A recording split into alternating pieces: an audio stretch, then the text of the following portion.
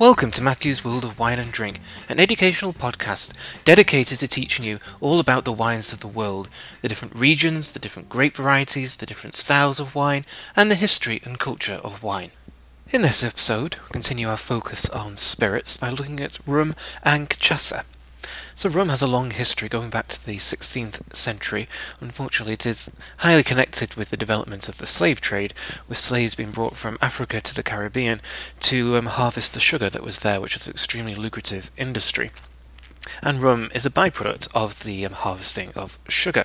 And so rum can be made in any country in the world that is capable of producing sugar cane, which in practice limits it to tropical or subtropical climates, and rum production is centred on the Caribbean and South America. So Caribbean countries like Jamaica and also those with the Atlantic coast, Colombia, Venezuela and Guyana in particular. So how is rum made? So sugarcane is a tall leafy stem that can grow to 3 to 4 meters in height, and it contains sucrose, and it can be harvested either by hand or machine. But the important thing is that it needs to be processed quickly, because sugarcane contains wild strains of bacteria and yeast which can consume the sugar and also cause undesirable flavors. So the sugarcane juice comes from crushing the stems in a mill, which is only available during the harvesting season because that's done immediately, and the fermentation must be immediate. But the molasses are the byproduct of the sugarcane juice, which are the important ingredient for rum in most cases. And molasses come when the sugarcane juice is boiled to a syrup and the sugar crystallizes, and this process is repeated until only the molasses are left, and this is a dark syrupy residue which is the starting point for most rums. And it's cheap and it's stable and it's widely traded. Very few producers are self-sufficient, so they're buying their molasses from other sugarcane juice producers. And quality is important, but origin isn't that important, so a lot of producers will get their molasses from pretty much anywhere. It doesn't even have to be the same country. So you've got that base ingredient, and then the fermentation will start. With the sugarcane, fermentation starts straight away. Molasses, though, have 60% sugar. They're so syrupy and so sweet, and that's so much sugar it would kill the yeast, and so therefore it's diluted with water. And then the distillers have cultivated their own strains of yeast to get that fermentation starting. And the temperature needs to be controlled in order not to kill the yeast. So the solution is circulated through a heat exchanger to control that temperature, remembering that we're in a very hot environment. So after that fermentation, we have the distillation. And there are lots and lots of different options for rum producers with the distillation, and this will really shape the style and flavour profile of the rum. So column stills are used to create more highly rectified rums, but also lower strength rums where the marks, which we'll talk about in a moment, are drawn off earlier. So for example, rum agricole, which we'll also talk about in a moment. And then pot stills are also used with a double distillation, and sometimes using retorts. So retorts are used for heavier and more aromatic rums, and these are separate copper vessels between the pot still and the condenser. And what happens in the retorts is that they contain high and low wines from the tails of the previous distillation. So the high wine is a higher alcohol which follows from the heart with water in the retort, and low wine is 40% alcohol with water in the retort also. So what happens is the vapour is released from the pot into the low wine retort, and the hot vapour boils the liquid in the retort, releasing volatile components and concentrating vapour to a higher strength. And then this vapour goes into the high wine retort where the process is repeated, and the new high strength vapour is condensed and collected. And any liquid left in the retorts is used in the next distillation for the congeners that they have developed. And so adjusting the liquid in the retorts alters the flavour. And so for a high ester rum, dunder is added. So esters and congeners are created during the fermentation, some by yeast, others later on when acids react with the alcohol, and this is increased in a long fermentation. And the use of dunder can enhance the formation of the esters. If you're looking for a really aromatic rum, then dunder may be used, and dunder is the non-alcoholic acidic residue left at the bottom of the still. And so this residue is collected, and it naturally ferments outside in dunder pits or tanks, and it concentrates the acids and the ester content, and there's actually quite a rotten smell to it. And dunder can be added in the later stages of the fermentation, raising the acidity, slowing the fermentation, and creating high levels of esters, and it will result in heavier and more pungent rums. And so the use of pot stills allows the addition of dunder in the retorts, which we were just talking about, which is why pot stills are so commonly used for the production of rum, especially if you're looking for that aromatic style. And Jamaica is the spiritual home of high ester styles, and so Dunda is often used in Jamaica. And also Jamaican rum may be used in blends, so you can get the rum from Jamaica, doesn't really matter which country you're in, and add it to the blend to create that, to give a slightly heavier weight to the rum if that's what you're looking for in the blend. Marks are also important in rum, and distillers produce different marks for variety and for blends, and this will be used for trading as well, so they can trade their different blends at different marks to different other producers who want to create their own blend. So there's a lot of trade between distilleries going on. So a light mark comes from a quick fermentation with a small number of congeners, and a suitably cultured yeast will be used to create that quick fermentation. And this will create a light-bodied, highly rectified spirit with light flavours and aromas, and this will be made using multiple column stills. A heavy mark, a yeast will be used which has much more flavour and allows the fermentation to run longer. So the cultured yeast is very important here. And then Dunda may be used as well, as we've just been talking about, and the result will be a high amount of congeners. The pot still will be used, and also the retorts will definitely be used as well to create a heavier mark and therefore a heavier style of rum. So after the distillation, there's the maturation, and there's lots of choices again here to create different styles of rum, to age or not, to add caramel or not for colouring, to spice or flavour the rum, and then there'll be all these different blends of those different methods to choose from, to blend together or to leave separate. So the UK's history is very intricately connected with rum, for better and for worse, and it meant that historically rum was actually aged in a different place from where it was made. For example, the UK, and there's still a distillery in Scotland, Cadenhead, which makes rum, but the maturation takes place in Scotland, not the production. So rum can be only produced in those countries that has the tropical climate, but it can actually be matured anywhere.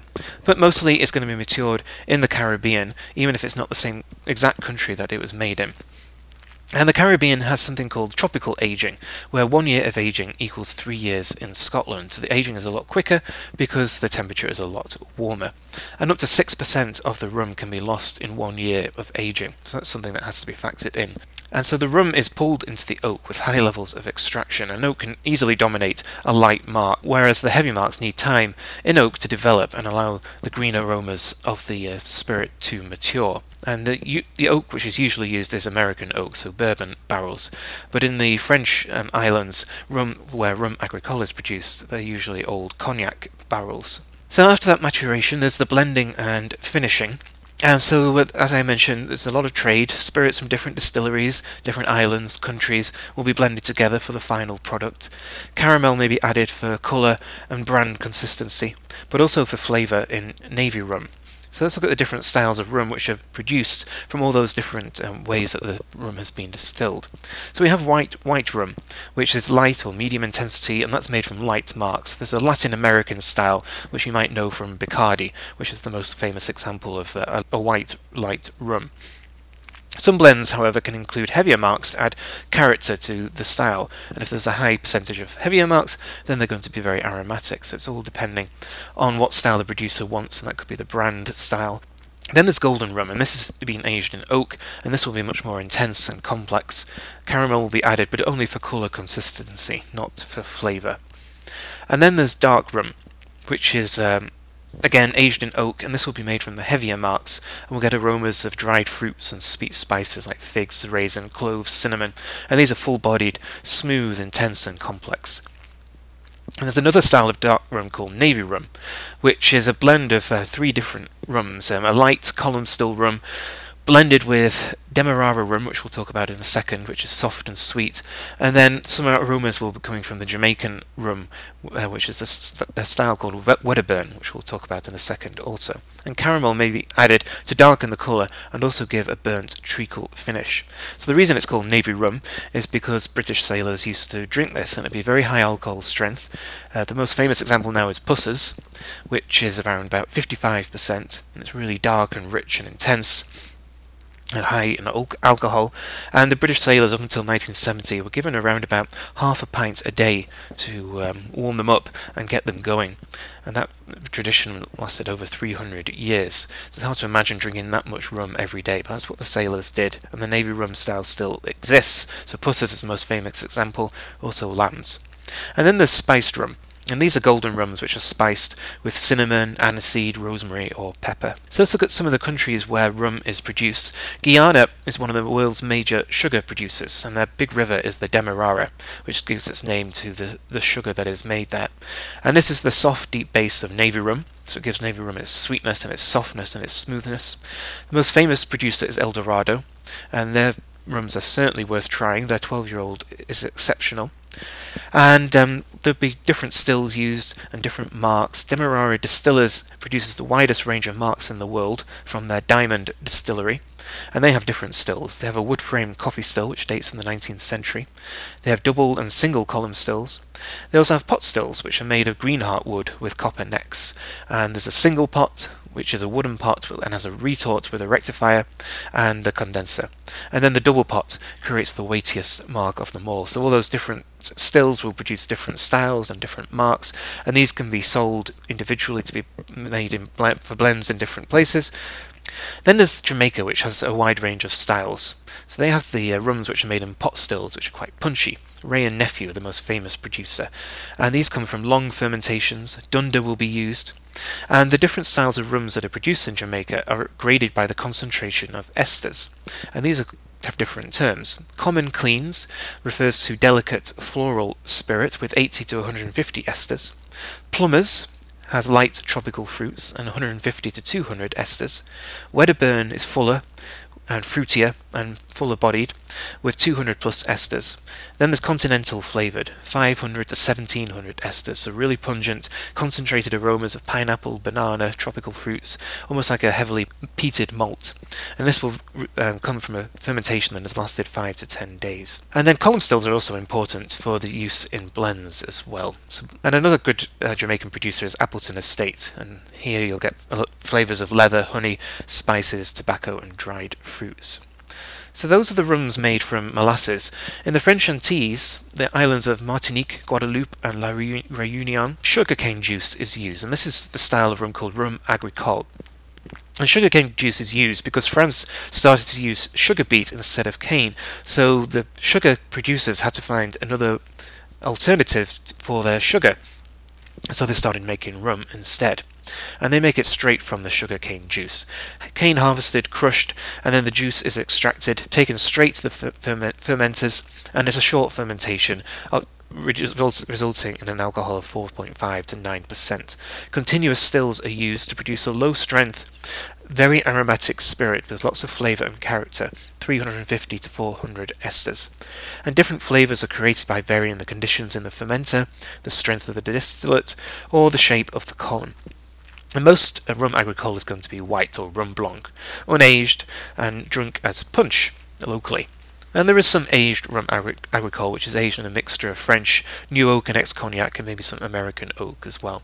And these are very aromatic rums, pungent, vegetal, with aromas of cane, green leaf, apple grass, unripe banana, anise violet, and they can also be slightly oily. These are pretty full-on styles that take a while to get used to.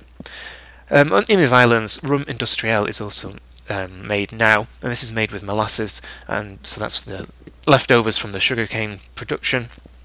And these will be much softer and more elegant.